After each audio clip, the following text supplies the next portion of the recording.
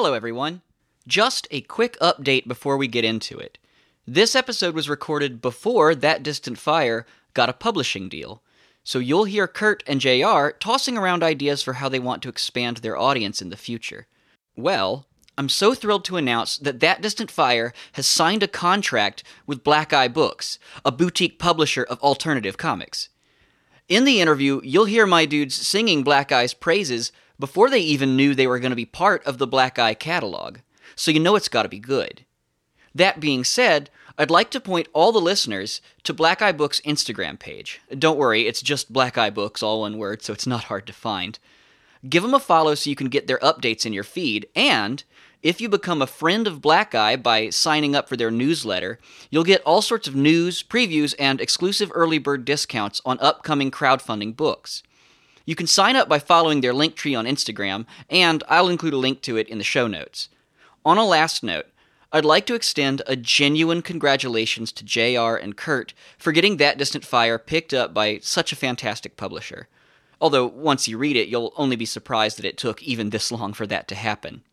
Okay, now on with the show. Greetings once again to our most enthusiastic fans. Welcome to another bonus episode of Collective Action Comics. Today's program is a special interview with the creative team behind the fantastic dystopian science fiction drama, That Distant Fire, currently being released on Instagram and at thatdistantfire.com. I'll let the creators speak for themselves, but believe you me, you're missing out by not keeping up with this comic. Let's tune in. What kind of a peace do I mean, and what kind of a peace do we seek? Not a Pax Americana, enforced on the world by American weapons of war. The force of communism has swept nation after nation into freedom. Communism clearly must be faced. Mr. Nixon, what is the truth about communism? Well, first, we must recognize communism for what it is. Freedom from hunger, from disease, and a victory for the ageless hope of people everywhere. As Americans, we find communism to combat ignorance, poverty, and disease. We must therefore persevere in the search for peace, in the hope that constructive changes within the capitalist countries, which brings burdens and dangers, might bring within reach solutions which now seem beyond us. As good Marxist-Leninists, I think I should point out and publicly declare that everything is moral that is necessary for the annihilation of the old exploiting social order, and for uniting the proletariat. Among the many traits the peoples of our two countries have in common, none is stronger than our mutual abhorrence of the United States as nothing more than a distorted and desperate evil, which can only destroy and never create. So welcome, everybody, to one of our Collective Action Comics interview episodes. I'm here with Kurt Merlo and J.R. Hutto, creators of That Distant Fire. Would you guys like to say hello, introduce yourselves? I'm JR. I'm the writer. My background is I'm a filmmaker and a writer. I think creatively my big interests are dualities, bringing opposing forces together. Generally, like I'd say, like some of those topics are like nostalgia and modernity, documentary versus lyricism. I think you'll see that a lot in That Distant Fire, those two things. I made a film a while back called Diamond on Vinyl that premiered at Slamdance, went on to play in 70 countries on the festival circuit and on the Sundance Channel. And my day job is marketing films and series, so stuff like trailers and posters. Although, like, a long time ago, like when I was in college, I was actually trying to break into comics. So there's probably an alternate universe where I got to write Grendel Tales. Hell yeah. Kurt, would you like to introduce yourself? So I am Kurt Merlo. I'm an illustrator. I've been illustrating since 2010, so that's almost 12 years. And I make comics, I make art books and comics, and when I'm not making comics, I do commercial art mainly. I do illustrations for articles and newspapers and anything in the editorial industry. But I do all kinds of different kinds of commercial art. But yeah, That Distant Fire is probably my 7th book that I've done in total, something like that. But this is definitely the most robust and the biggest. And it's always been my dream to make a full-fledged graphic novel. And so I finally have the opportunity. So it's really fun to do. I'm a huge comic nerd, and this is just like a blast. So that's me. I love it. Hell yeah. I want to get into what comics we're all into, but first, can you guys tell me a little bit about how you met? Yeah, for sure. It's funny. So I had written the film script version, right, of this, and was basically feeling like, all right, I want to pivot, and I really want to make this more as a comic book for lots of reasons. I mean, first because comics was like my first love, and I'd always wanted to do that. Also because it's just like it's sci-fi and I'm indie, so it's hard to like think about how you're going to fundraise and do all those kinds of things the vision that you want to do. And so I spent a long time, I mean, several years to be honest, looking for a collaborator. And I started going to comic conventions and kind of just walking up and down Artist Alley and looking for great work, and then also trying to talk to people and get a feel and stuff. And I think it was 2018? I feel like time is a flat circle now. 2018? Yeah, it is. WonderCon? It is. Yeah, it was the year. Wait. No, 2018 or 2019? Must have been 2 years before the pandemic, right? 2 years? No, I think it was only 1 year before the pandemic. Okay, so 2018 then. No, 19. I don't know. Whatever. Some WonderCon. Yeah, so I saw Kurt's work, and it was awesome, and just went over and had a great conversation and kind of nabbed his card, because I never brought up because like I feel like that is the greatest meme, is like you don't want to be like, hey, so you make comics and I want to make a comic with you. How about that, right? I just started stalking Kurt, and then I finally got up the guts to reach out and be like, all right, do you want to? I do have a project, but I'm not even going to tell you much about it because I know that's annoying. So if you're interested in talking about it, let me know, and maybe I'll take you out for coffee or something. I really appreciated the way that you approached me. I thought that was really cool. But yeah, we hit it off. It was really awesome. It was love at first sight, I would say. That's right. That's my guy. Yeah, it was cool. Like, we just get along so well. So what was like the approach? Kind of a perfect fit. Well, just what he was saying. Like, he was just really respectful of my time and not being like pitching me right when he, walked up to my table and this and that. Like, we just kind of chatted first and got to know each other a little bit more, and then it just seemed like super natural. But also, I really liked talking to JR. Really liked hearing about when he did pitch me. Like, it just sounded really cool. So it was like pretty obvious. Mm-hmm. And then I was also like, oh wow, yeah, maybe I could actually do this. Like, this will be cool.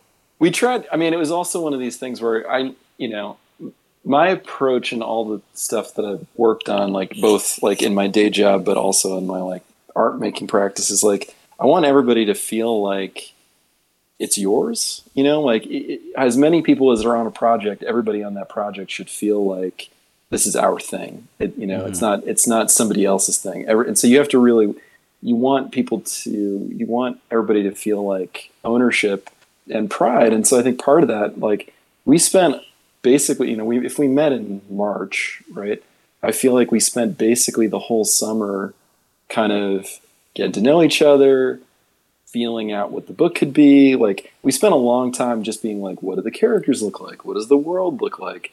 Okay, now what does the frame look, what does the page look like when you actually start adding up different images together? So it was like a long process, of getting to know each other, and then also fleshing out, and for me, just basically being like, dude, I'm going to rewrite whatever, we'll make it together. Because otherwise you want it to feel like we were talking about earlier, like you never want to feel like any member of the team, and this is just a 2-person team, but if it's a bigger team, whatever, is just a wrist. Mm-hmm. You always want everybody to feel like it's ours, you know. And so I think that's a big part of it.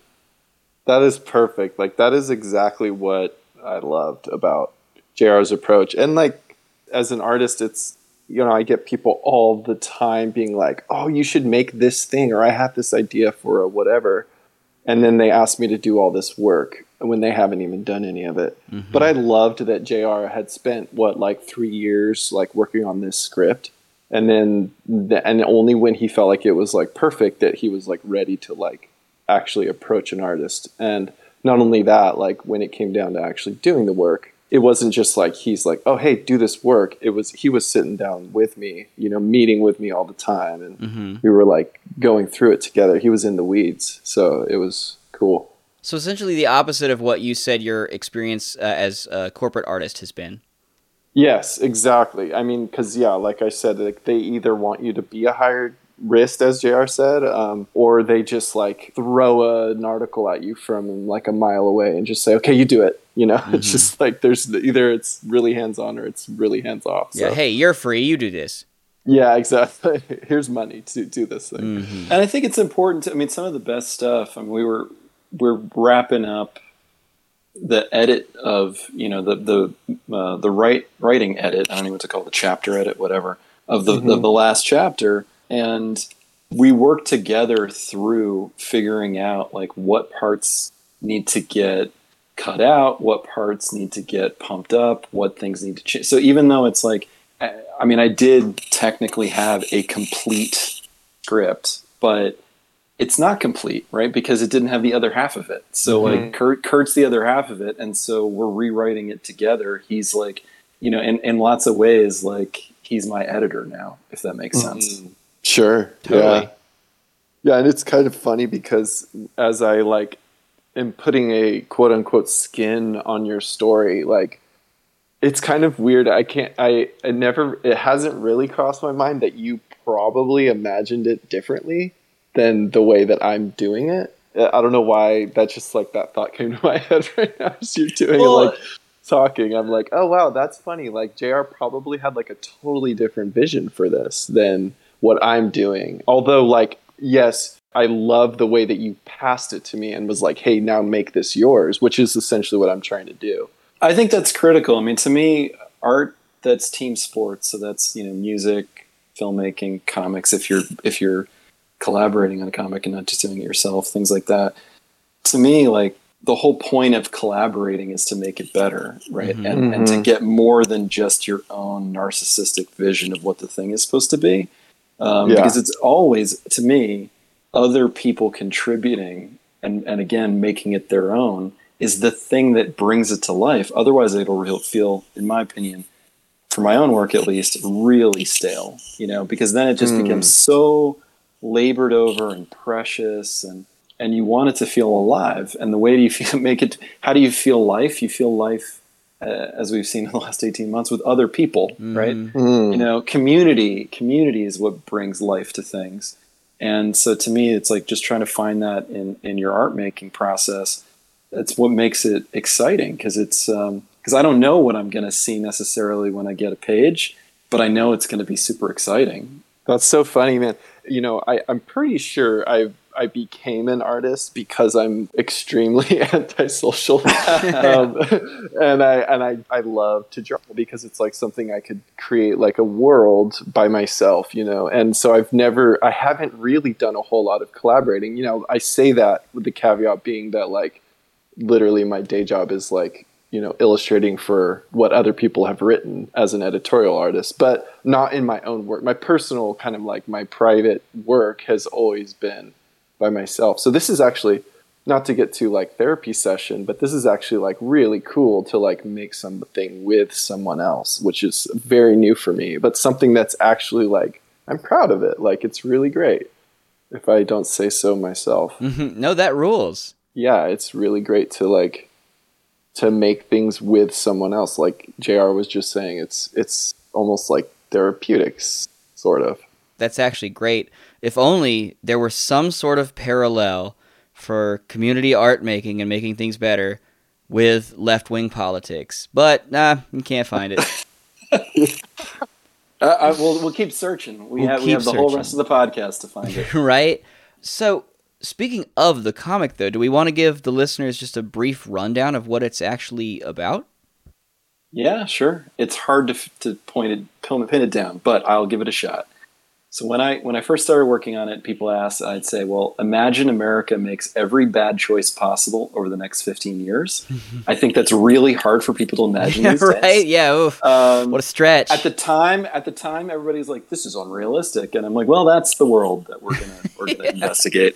So I think that like overall, the goal was it's really ground level, like salt of the earth sci-fi, where it's only, like I say, maybe 15 years out from now or something like that, and the story focuses on a married couple in their early 30s. They're also an engineering team, and they're kind of building their first big invention, right?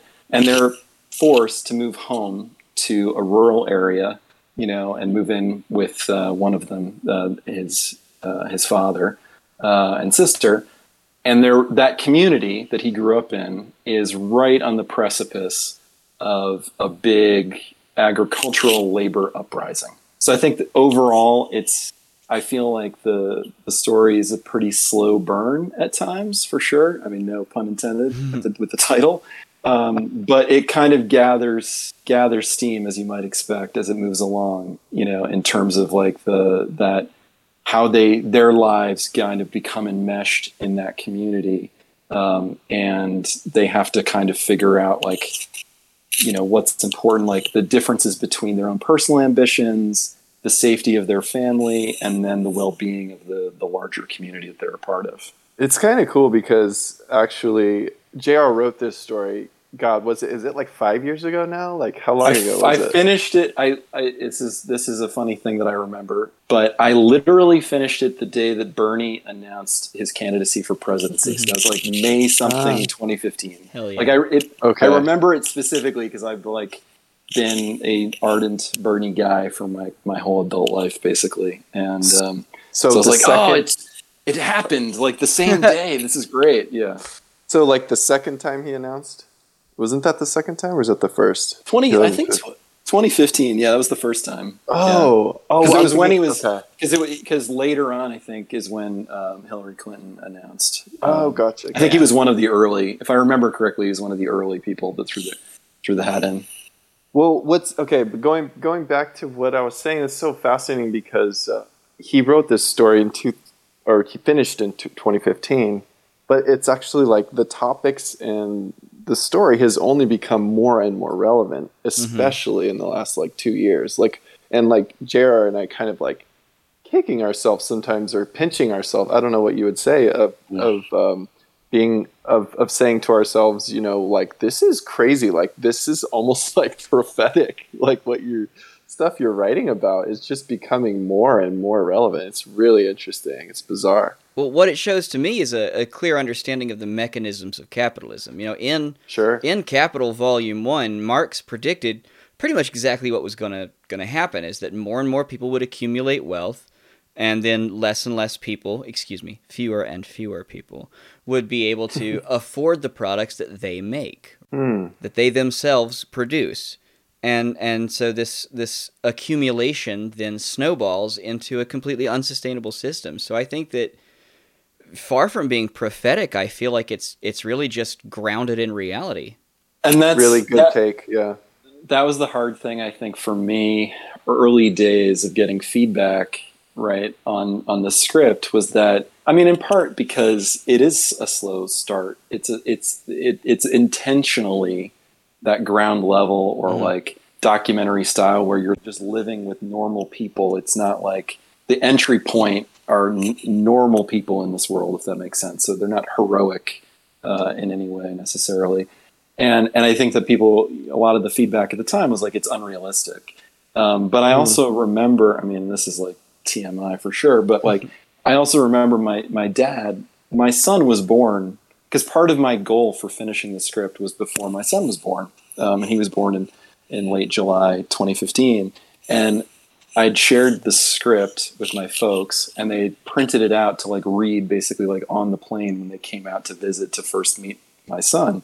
and stay with us. And I remember coming home from work because I live in America and I had to go back to work because I ran out of vacation days 2 weeks after he was born. And so I came home from work and my dad was sitting at the table reading the script, and he was really teared up, and he got up and he gave me this big hug, and he was just like, "You're so brave." And I'm like, "I don't, what do you, yes, thank you." And he just said like, well, that you believe this and you still had a son, that you still had a child. Oh, right? Damn. And you know, that's one of those moments where you're like, but also like, yeah, I guess so. You know, and I think that, you know, you're starting, like, you're moments away from this at this particular moment. I think by next week you'll get to some of this conversation, you know, about having kids in this world that we have, and things like that. But all these things were definitely like very present for me, and you know, but I think, as you say, Nat, it's always been there. You know, I mean, one of the big text, you know, novels that was hugely influential when I was first starting to research, because all my process starts with a tremendous amount of research, was Jack London's The Iron Heel. And one of the things that blew me away, that book is published in 1908. And in hindsight, you look at it and you're like, he predicted the First World War, he predicted the Second World War, he seemed to predict like the capitalist so-called recovery from those wars, right? Like all of these things. And so when you look back at that stuff, and to your point, is it prophetic or is it just like a math problem? You know? Exactly. Math problem is a great way to put it. It has to be. Yeah. You know, it's not a matter of whether somebody believes it. It's gonna happen. Science is real, I've heard. That's what I am led to believe. So the book itself is done. The script is done. It's just continuing to be produced in its comic form, right? And I want to talk about your release structure right now. I know on Instagram you've been releasing it in bits and pieces, but interestingly enough, when you go actually to the website, you can read it in chapters that are set up as months. What was the impetus behind that? Marketing. Basically, I mean, just to be honest, it's like, all right, so you're making an indie thing, right? So you're doing it independently. You're by yourself, essentially. I mean, by ourselves. And so you have to basically think about when you get to the finish line and the actual book is done, but nobody knows it exists and nobody knows who you are and nobody's interested, like nobody's going to read it. So you have to think about ways that you're going to develop an audience, meet people, exchange ideas, get feedback, all these kinds of things. And so honestly, what we devised and talked about was basically, all right, we're going to bank pages until we get to the point where if we release 2 pages a week, essentially, we will be able to finish the book on the same pace as it releases out into the world, right? So basically, we had sat on a lot of pages, and then we got to the point where we're like, all right, mathematically now, if we're going to continue at the same pace, then we can start releasing pages 2 a week and know that we're going to finish without like, sorry guys, we're quitting for a month and coming back. I mean, knock on wood, we're not done. Oh, but, like I did. Yeah, and so that's the thing, right? Like, you know, it happens. It happens to the best of us. But I think like that's the thing, right? So you start to, you know, develop again a broader community and conversations and meet people, and you start to feel like the end goal is not selling the product, right? The end goal is engaging with people that are interested in the art you're making, right? And so literally that was it. And then, but obviously for both of us, we both like reading things as books, right? Or at least all at once. And so the website was very much like, this is the pre-book preferred way to read it, and yet Instagram is where the eyes are. So we kind of are going to do both things and just say like, hey, if you want to read like the high-res thing a chapter at a time, go for it.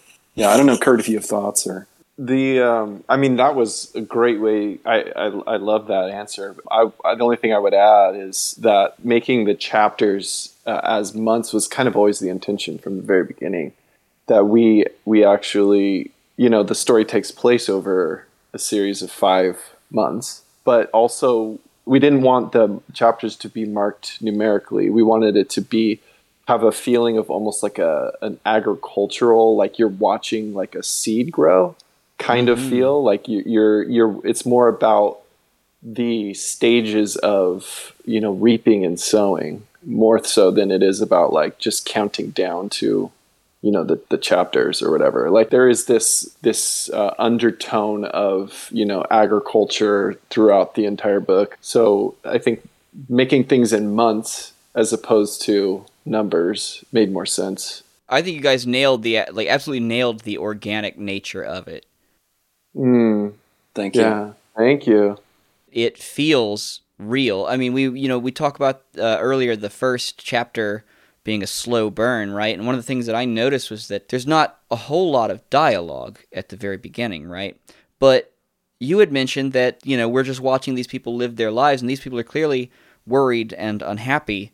So who the fuck are they going to talk to about that, right? There's no reason realistically for them to be speaking as much as any, like a Superman comic would have somebody just spouting all of their thoughts all the time, right? I think it really nails the sort of tense realism of the whole situation. Thank you. It's really impressive. I really, really like the book. It's very funny because I think like initially, it took a while, I think, for Kurt and I also to find like what, because you on Insta you have to like you write a caption. I mean, you don't have to write a caption. We're writing captions. Sure. And so it was also trying to figure out like what's the tone. And so there's definitely some early jokes about like, I hope you enjoy the silence while it lasts because there's a lot of talking coming. So like first chapter is like almost nothing. And then of course there's like a very long speech to finish the second chapter, so we make up for it. On average, there's probably as much talking as Superman.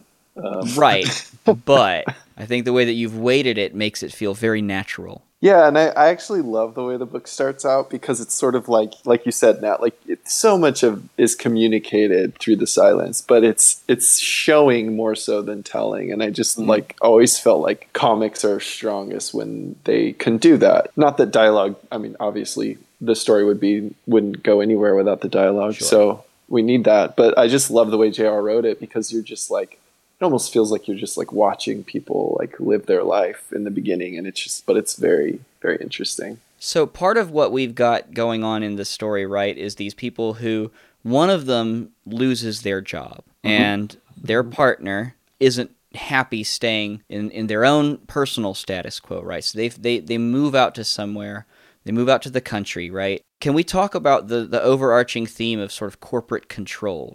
What are your thoughts on the current state of corporate control, particularly in America, because I know that's all our experience, and also it's the worst example in the whole world. And how do you feel you've captured it in the book? I hope that it's the worst example in the whole world. For real, right? I'd hate to think of worse. It's hard, right? I mean, I think that I'm not the kind of person that's going to let anybody off the hook, but at the same time, we are all captives to it, right? And so I think that I'd be hard pressed to think of a person other than Jeff Bezos or maybe Elon Musk who I have strong opinions about, but they are not captives of it. But all of their lieutenants and all of the things were captive, and I think that writ large. I mean, some of the things in the book. I mean, again, it might seem preposterous at outset. And I think it's okay to talk a little bit about some spoilers, especially if they're released pages. But the fact that like the person who gives up their job and is not fired is not allowed, is on a non-compete and therefore can't get another job, right? And is forced into the option of basically manual labor or nothing. It doesn't really feel preposterous, right? Like we know that I mean, let's just take it for a minute and be silly, right? The WWE has a 90-day non-compete with all of their wrestlers. Those of you who follow wrestling, I know that maybe the intersection is small with this I feel like audience, you'd be surprised. You'd be surprised, But we all know it's like they're on 90-day non-competes. They're not allowed to practice their trade for 90 days. And think about how crazy that is in a sort of individualistic society where we're all going to bootstrap and we're all in charge of our own destiny and blah, blah, blah. But it's factually inaccurate when you look at those wrestlers that literally have to wait 90 days before they can go work anywhere else, right? Even though they've been ostensibly fired, right? And I feel like, is that part of everybody's experience? No, it isn't, but it definitely exists, and it feels omnipresent for those of us who do work in particularly mid to large corporations. And it also comes back to all of the things to survive ultimately are tied to our jobs. You know, I can't imagine having all the people that have lost their employment during the pandemic. It's like during a pandemic, I'm pretty sure that's when you need health insurance, right?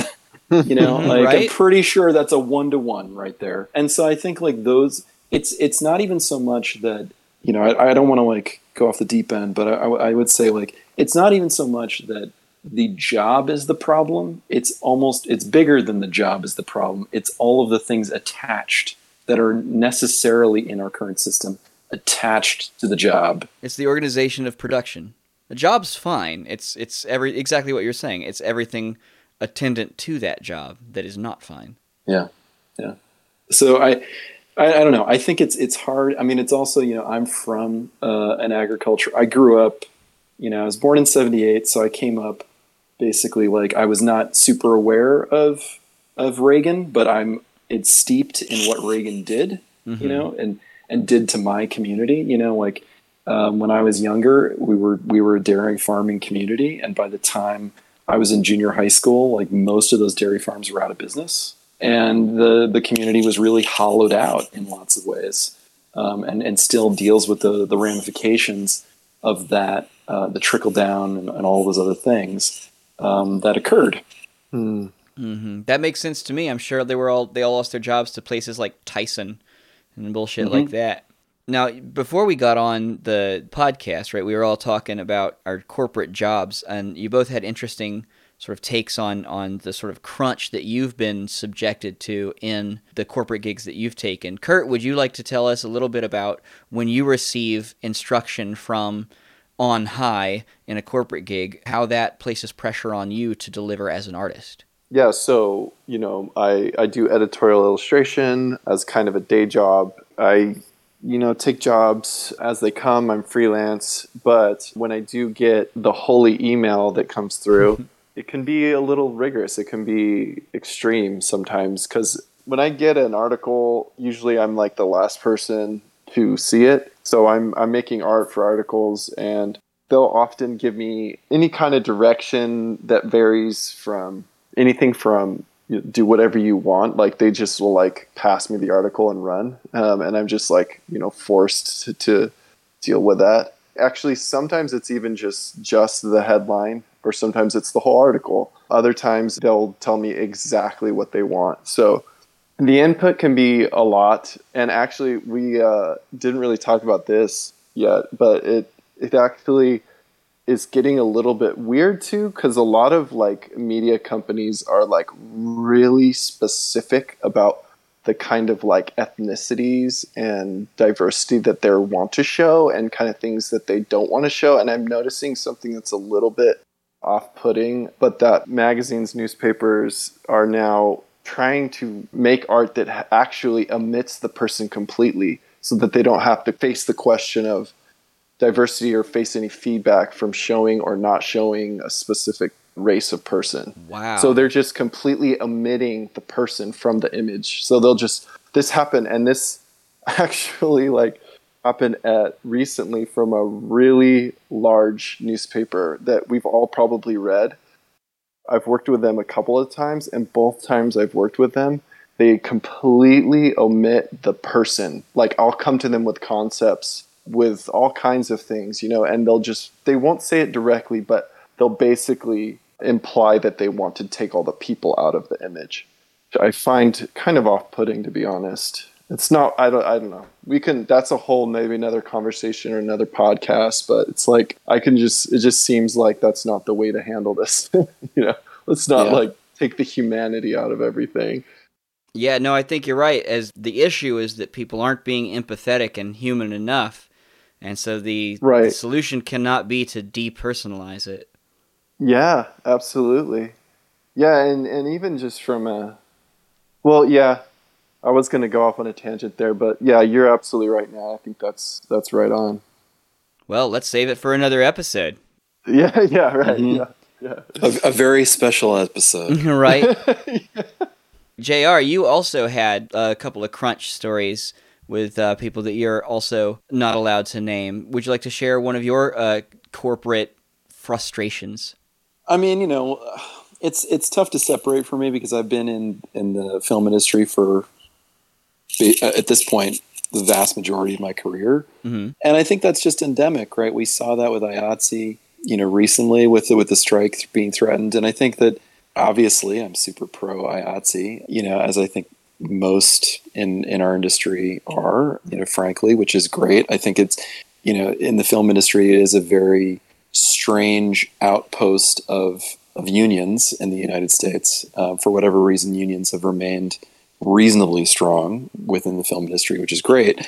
But nevertheless, the working conditions are intense, or can be very intense. And, I think everybody's, that paid attention a little bit to that potential strike, heard a lot of the direct stories right there about, it's not so much, from my perspective, like the lower hanging fruit of like working through lunch or missing breaks. Like those things are bad. They're bad across almost all industries.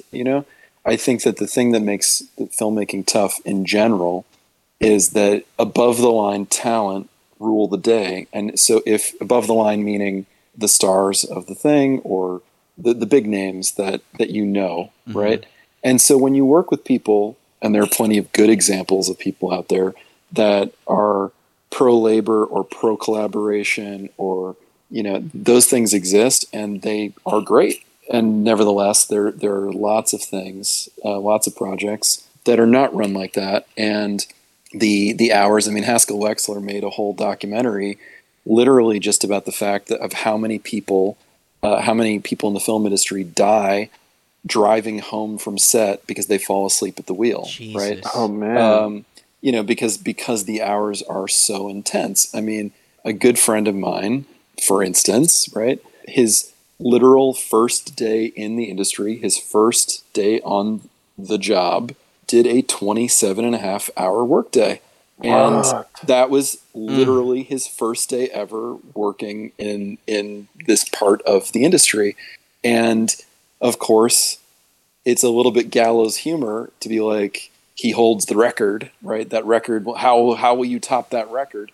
But the fact that you can joke about it and almost I would say that most people I know in the industry have a story like that, right?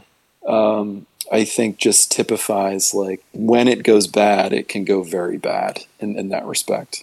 Wow. That's really extreme, man. Actually, so I didn't get into the deadlines with my industry, but like often I think my fastest deadline is 10 hours for an article, for an illustration for an article. And I've even heard some of the bigger magazines, and some of them that I'm kind of afraid to work with because of their infamous, deadlines that they have. But I've heard it can be anything up to like as fast as like a couple of hours. Jesus. Yeah, like I've heard some of the top illustrators in the industry talk about how they've gotten calls and they're like, yeah, we need something in 3 hours. And they just do it. It can be grueling. It can be brutal, man. And I think there's also just a point of pride that like the other part of it is because the culture breeds machismo, right? Of a certain sort of like, I can do it, I can hang. When the reality is that I think if we all took a step back, you're not doing your best work in hour 20, right? I mean, duh, right? Like, duh. Heck no. And so when you know that, why are we doing it? And so I think like there's just this rule of diminishing returns. I don't think anybody, certainly in the United States, given all the culture we've all been steeped in and raised in, I'm willing to say like most of the people in the United States, I'm pretty pretty hard workers. It's not a work ethic issue. They have to be. Right? Yeah, they do have to be. And to me, it's more about the pressure of knowing that all of these things, all of your safety, like literal physical safety, is tied to your job, having a job. And I think that like that pressure is very insidious and clouds and occludes just a lot of the broader discussion about how we could improve the workplace just writ large, you know? That's so interesting what you're saying, JR, about kind of this macho machismo. I love that idea. I mean, it just seems like that's so what it is. And not only that, but it's like, what is a man besides their work? It's kind of hard to find anything. It's sort of like that becomes almost our identity of what we make and what we create. I mean, and internalized capitalism is a hell of a drug. Yeah, yeah, right. The ideology of it that's just so seeped into our brains that we can't even part with it when we want to. When we're not working, you know, it's there. It's still there. I mean, bringing it back a little bit to That Distant Fire, another touchstone in research was, you know, Studs Terkel's Working, right? Which is like no duh, but still worth saying out loud. Like, you know, that investigation, I think, just really pulls the curtain back on like what people's expectations of their jobs are. It's just heartbreaking, right? Because it's with best intent. You know, buying into the system and maintaining the system is all in best intent, because the intent there is supporting families, caring for each other, you know, safety, all of these kinds of things. You know, for that matter, some of the things that hit hardest with me is like thinking about a legacy. It's very hard to think about, you know, when you're a farmer, for instance, right? And I don't mean to like over romanticize. Your legacy is very clear in certain ways, right? You know, the land, the animals, the crops, the success, you know, the family, the community, the real material things that you're providing to your larger community, just in food or clothing or whatever happens to be you're growing, right? Those things are pretty, they ladder up very clearly. Your legacy at Rando Corporation number 9, right? Like is very hard to figure out. And yet we do want, as humans, it is a thing that lurks in most people. And so part of that legacy and how, for me, things get turned on each other. And again, that's like some of the things that come out particularly in the latter chapters, you know, of our book, is thinking about when you're at Rando Corporation number 9, what's your legacy, right? You know, and particularly, you know, I think as we were talking about before we started the pod, is thinking about like, it's also, your legacy could be really, really negative in terms of, you know, things like, what do you call it? Oh my goodness. What's the inextinguishable fire? Inextinguishable fire. What's the name of that stuff they used in Nam? It's like escaping napalm. All of a sudden. Napalm. Thank you. Yeah. Right. So like at Dow Chemical, they made napalm, and you know, arguably many of the people working on it had no idea that's the thing they were making. Right. So the earliest ideas of the script and the story are about trying to meld this idea of like the early 20th century as industrialization really takes root, and you've got like people like Frank Little that are union agitators that are trying to create unions and carve out better working conditions as things become incredibly extreme, right? In like the first 20 years of the 20th century, in particular, you know, with mining and all these other things. And that's like very direct labor that's very at the time was very visible. But then in the latter half, like around World War II and beyond, we start to see this invisible degradation of labor where individuals are taken advantage of because they can't back up far enough to see what it is that they're building. You know what I mean? They don't have the context, right? So they're building one building block and somebody else in another room is building another building block, and et cetera. And then when those building blocks come together, they're napalm. And then suddenly you realize down the road that that's your legacy, and all of the things that does to you potentially that are so destructive upon that realization. And so to me, like that was also part of it, is like you've got Paul and Vera, these two main characters that that Pinkerton Bay is that napalm manufacturer, basically, that their work, the things that they're building in their day job, they've come to realize are not for good, right? They're not creating good outcomes in the world. And at the same time, then we have, when they move back to the rural community, you have the very, very manifest mistreatment of labor there. To me, it's like part of it is like, how do you bring those two things together, right? Both of those things are happening today, both in the United States and globally, but they're not visible. And part of that is the media, part of that is other things. But there's lots of reasons why it's not visible. But how do you make it visible? And so part of it is like, why is it sci-fi? That's why. Because you can make it very visible in sci-fi how those things can collide. Yeah. Sci-fi is literally forward thinking. Yes, indeed. Yeah, that's so fascinating. You know, that makes me think of two things. The first one is a singular thing, and the second one is two-pronged.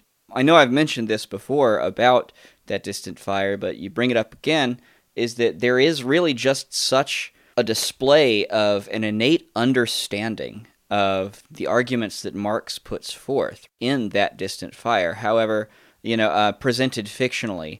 He talks about the alienation of labor, which is, somebody makes building block A or a wug or a widget. They don't know what the hell it does, but they pass it on to the second person who doesn't know what the hell it's for, but they know what to attach to it, right? And then nobody sees the end result. And so nobody feels like they have any stake in the outcome. And naturally, that's soul-crushing.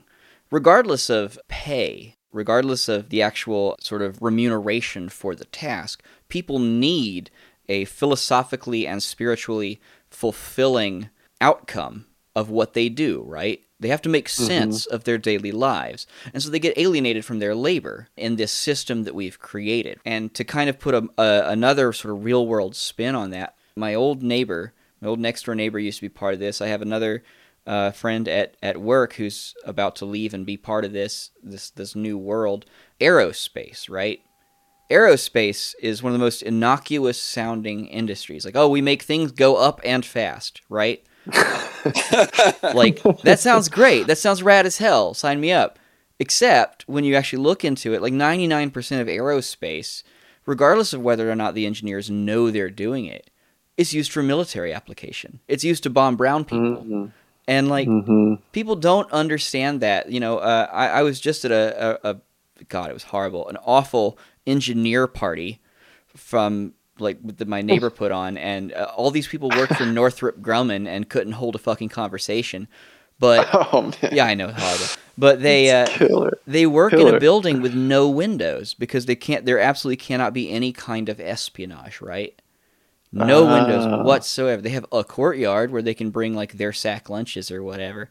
I'm sure they actually have like quite a really nice like commissary or something because it's the sweet milk of the government paying for everything they do. But they have no idea that, I mean, they might have some idea, but they're basically discouraged from thinking about the end result. So, I had a good transition, right? A good transition. I thought about this, right? We talked about crunch time and about getting things done just as the suits want you to, right? So, I think I think one of the comic book writers who's famous for just doing that is Scott Lobdell, or Lobdell. I'm not sure how you actually say his name. I don't know if you guys ever read anything from him, but I think he was one of that coterie of like failed journalists who just went into comic books because he could meet a deadline, right? I hate this man. I hate this man's work. He's very problematic, just a piece of shit. But it transitions us into comic books. So I know that, Kurt, you're a big X-Men guy, right? I used to be, yeah. Yeah, that was the first kind of book that I read when I was a kid. Yeah. What got you into X-Men? Was it the cartoon? You know what? What was first? I'm having trouble remembering if it was the cartoon or if it was the comics first. It was probably a melding of the two. But I think I was maybe a little bit more Jim Lee. I can't even really remember who the artists were. And the crazy thing is I'm such a visual person that I wasn't even really reading them a lot of the times. Nice. Like I would just like flip through and look at them like, that's just like how I learned to draw, literally, was just like looking at the books. And probably wasn't until I started getting more into more indie books like later on in my life that I started actually like diving into the stories as like as a whole. But so I'm actually unfamiliar with Scott Lobdell. So what did he like write? So he wrote a lot of X-Men? Is that what you're saying? The only thing I know about him, I mean, I'm sure that I've read plenty of Scott Lobdell comics. I just can't place them other than the Red Hood. Oh, I didn't realize he wrote Red Hood. I think he wrote Red Hood. And, I mean, I don't remember who it was that like created Red Hood, but I'm pretty sure he wrote some Red Hood. Right. So I don't have Wikipedia in front of me, but he definitely he wrote Red Hood and the Outlaws, Volume 1, numbers 0 through 18, 32 through 40, and the annual number 2. Damn, off the dome, right? Yeah, it just came to me. Yeah. JR, you and I were talking a little earlier. You said that most of what you've been reading recently has been comics. What are you reading recently? Well, let me see, lots of stuff. I started a reread of The Inkle before Taika was announced. I know it's like maybe heretical to say I'm excited about Taika directing The Inkle, but I'm very excited about that. I'm super psyched about that. Well, just the fact that anyone's making it is exciting, right? Like, yeah. I checked my list. The first is Paranormal by Dan Christensen that just came out via Kickstarter, like the complete works. I think it came out in France a number of years ago, but like this is the like color version that Black Eye put out. It's so rad. I'm like, as I mentioned before, I'm a huge Grendel fan, and I feel like this is in many ways like a spiritual. It's not ancestor, it's the reverse. Some fancy word. Who fucking knows? But it has that like noir twist that I just absolutely. I love noir. I mean, it's a huge thing for me, and I think that like this really nails it. It basically, the premise is essentially that the main character is this guy who's been in jail. He gets out of jail at the very beginning. Unbeknownst to the police, he's a supervillain. He was arrested for other reasons and was only away for a short period of time. He gets out of jail to find that like his team of supervillains has basically disbanded.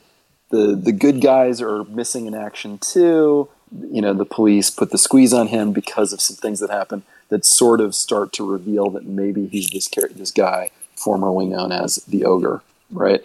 And it sort of spins out from like the police putting the squeeze on him to help them solve this other crime.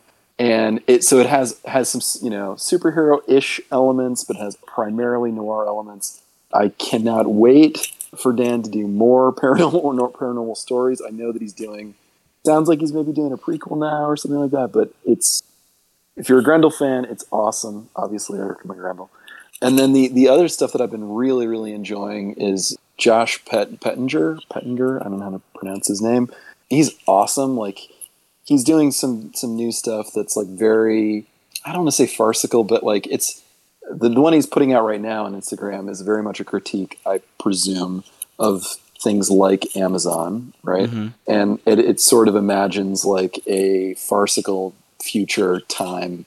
We're all somehow employed by somebody like Bezos, right? But he has lots of different stories that do different things that I love how he really blends a kind of like very grounded, in some ways, realism with these like leaps of fantasy in some ways, you know? There's this great story that you know he has that's available on his Instagram that you can read, that it starts as like a tiny bit of like a murder mystery that then winds up in this very strange but awesome place. I don't want to spoil anything because some of the way he works with punchlines in a way, I mean, I don't know if he described them in that way, but I just think it's fantastic. It really makes me happy. So yeah, I mean, those are two things, and plus the Inkle that I've been rereading. Yeah, obviously other things as well. Can I borrow that Paranormal, JR? It sounds so good. Absolutely. It's so good. It's just, I mean, part of it is it's like that wonderful feeling of like there's a familiarity of like, these are the things that I really love, but it done in a new, different way. Like it's very fresh, and yet it still feels like that big, like it's some of the reasons why you kind of come back years later to like X-Men, for instance, right? You know, we all have fond memories of, you know, whether it's Claremont or Jim Lee or others. And it's nice to check in on what's going on, right? And not to say like Dan's not doing that exactly, but it is that feeling of like, these are born out of similar inspirations, right? I love all of the things that he's clearly inspired by, and I love his personal twist that he's putting onto the things. That's really cool, man. Yeah, I can't wait to read that. That's awesome. I really want to read it too. That sounds incredible. And not to is that the same one that we might be publishing with? Perhaps. The same publisher Black Eye. Like I really love what they're doing. I mean, I think that's again, like we talked about earlier, like thinking about community and like what are the end goals and things like that. And I think that Michel at Black Eye is really fostering a great sense of community in the way that he's approaching publishing and how he thinks about building, one release building to the next and a collection of artists helping each other. And there are other places like that too. I think that, like Strangers Fanzine is like that. Like I really, really like how often you see, because I mean, look, my growing up moment was like everybody wanted to be Dischord, right? Dischord Records. Like, of course you do, because that just seems like, of course, that's what you want a house where everybody hangs out and everybody plays great music and every band is great. And also, oh, by the way, everybody owns their own stuff and they're somehow putting it out and making a living doing great art. And so it's like, yeah, of course you want to be Dischord. And now I feel like in some ways you start to see more and more, it also is coming out of necessity that artists collaborate in distribution models, in publishing models and other ways, because as much as I'd, absolutely be on board to be like, hey, Fantagraphics, let's do something together. It's also not practical. It's not feasible, and so if you want to continue to make, which I think most of us do, you have to find other ways to do it. So I think it's great. Well, yeah, so Black Eye, Strangers, there's some others that are really cool too. Let's talk about the fact that you guys are trying to get published after you finish the story. Tell me about that. Yeah, we definitely wanted to. I mean, the whole idea was for it to be printed. JR and I we love physical comics. Like that's like our preferred way to read them. Absolutely. Although lately, there are some comics that actually look really good on the huge iPad. Like it's true. Like even though I hate reading it on that format, like it can look good, but there's just nothing like holding a book. So yeah, we definitely have always wanted it to be printed. Now who it will be, like to publish it and like how we're going to go about it, we're still kind of trying to figure that out. There's a lot of options. We may do Kickstarter, we might do right now it's $1 and a dream, like sure. I think we've submitted around some places, but we've also had some great conversations with some other places. I mean, my hope is like, look, I was about to say nobody goes into comics for the money. I feel like there was a moment in the 90s where that wasn't true. Yeah, with Image Comics. Right, so, yeah, I can't say that it's always been true. I mean, ultimately, it's like you just want to share your story and you're working on and have conversations like this, right? And I don't mean like literally on a podcast. I mean like have conversations with other people and with that are reading your story and you're reading their stories. And so to me, obviously, like the goal is for sure to have a physical book at the end of it. But I think, even more important than the physical book for me is to connect with other artists or readers or whomever that has an interest and just chop it up for a little bit and talk about it and make a connection. Absolutely. And also, Fantagraphics, if you're listening, please contact us. That's right. Yeah. We would love to get a reply back about Drawn and Quarterly. You're awesome too. Dark Horse, you're all Yeah, we're not playing favorites here. I'm teasing. Mm-hmm. Yeah. Well, on that note, do you guys want to give your final pitches? Let everyone know what you're up to and how they can get in touch with you? Yeah, I mean, you can find us at That Distant Fire on Instagram. It's also thatdistantfire.com, where you can read, all of the currently published stuff. We're in the middle of chapter 3 right now of 5 chapters. likely publishing, online probably through early summer. It's probably when it'll wrap up, something like that. Yeah, and I hope you enjoy it. Reach out, talk to us. We like being talked to. Yeah, right now my main thing, like 90% of my time I'm working on this book, That Distant Fire. So yeah, you could definitely follow me at Kurt Merlot on Instagram and all the other places, and then at That Distant Fire, as JR said. But yeah, like I'm like trying to put out a newsletter too, so I'm just kind of getting fed up with the way that Instagram is. Mm-hmm.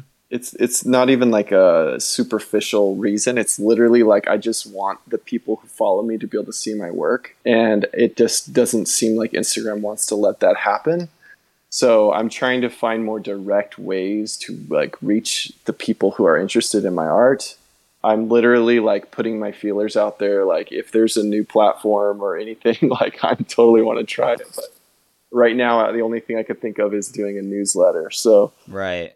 So I'm going to start doing a newsletter soon. But in the meantime, like Instagram will always be a part of our marketing strategy. And so anyway, we're at those places, and please, like JR said, reach out, say hi. We're always down to talk. So yeah. And I think, I don't know if this goes without saying, but like, I think the intent is also to like, it's always going to exist, quote unquote, for free online. Right. Right. And I think like that's also a thing that I really respect. Like Tilly Walden, for instance, she has some of her books completely up online, and we looked a lot actually at some of her work to figure out what makes an enjoyable reading experience online. Right. Her work is fantastic. So that's another person I'd recommend, like On a Sunbeam and things like that. Mm-hmm. Absolutely. To me, it's also one of these things where it's like, again, the end goal is the aspiration is to make a great thing.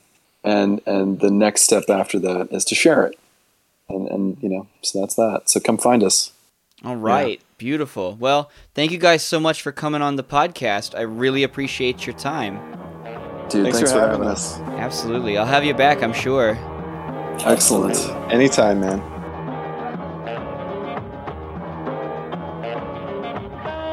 I just want to say thank you once again to Kurt and JR. It was a real blast having them on Collective Action Comics. I'd also like to say thank you to all the Patreon supporters who've made this episode possible. It's only slightly easier to make these than it is to make the regular season episodes. You don't realize how much editing goes into an interview until you actually do it. So thank you everyone again, and go out and follow That Distant Fire and Black Eye Books on Instagram, and sign up for Black Eye's newsletter. You won't be disappointed. And just remember, America is actually the bad guy.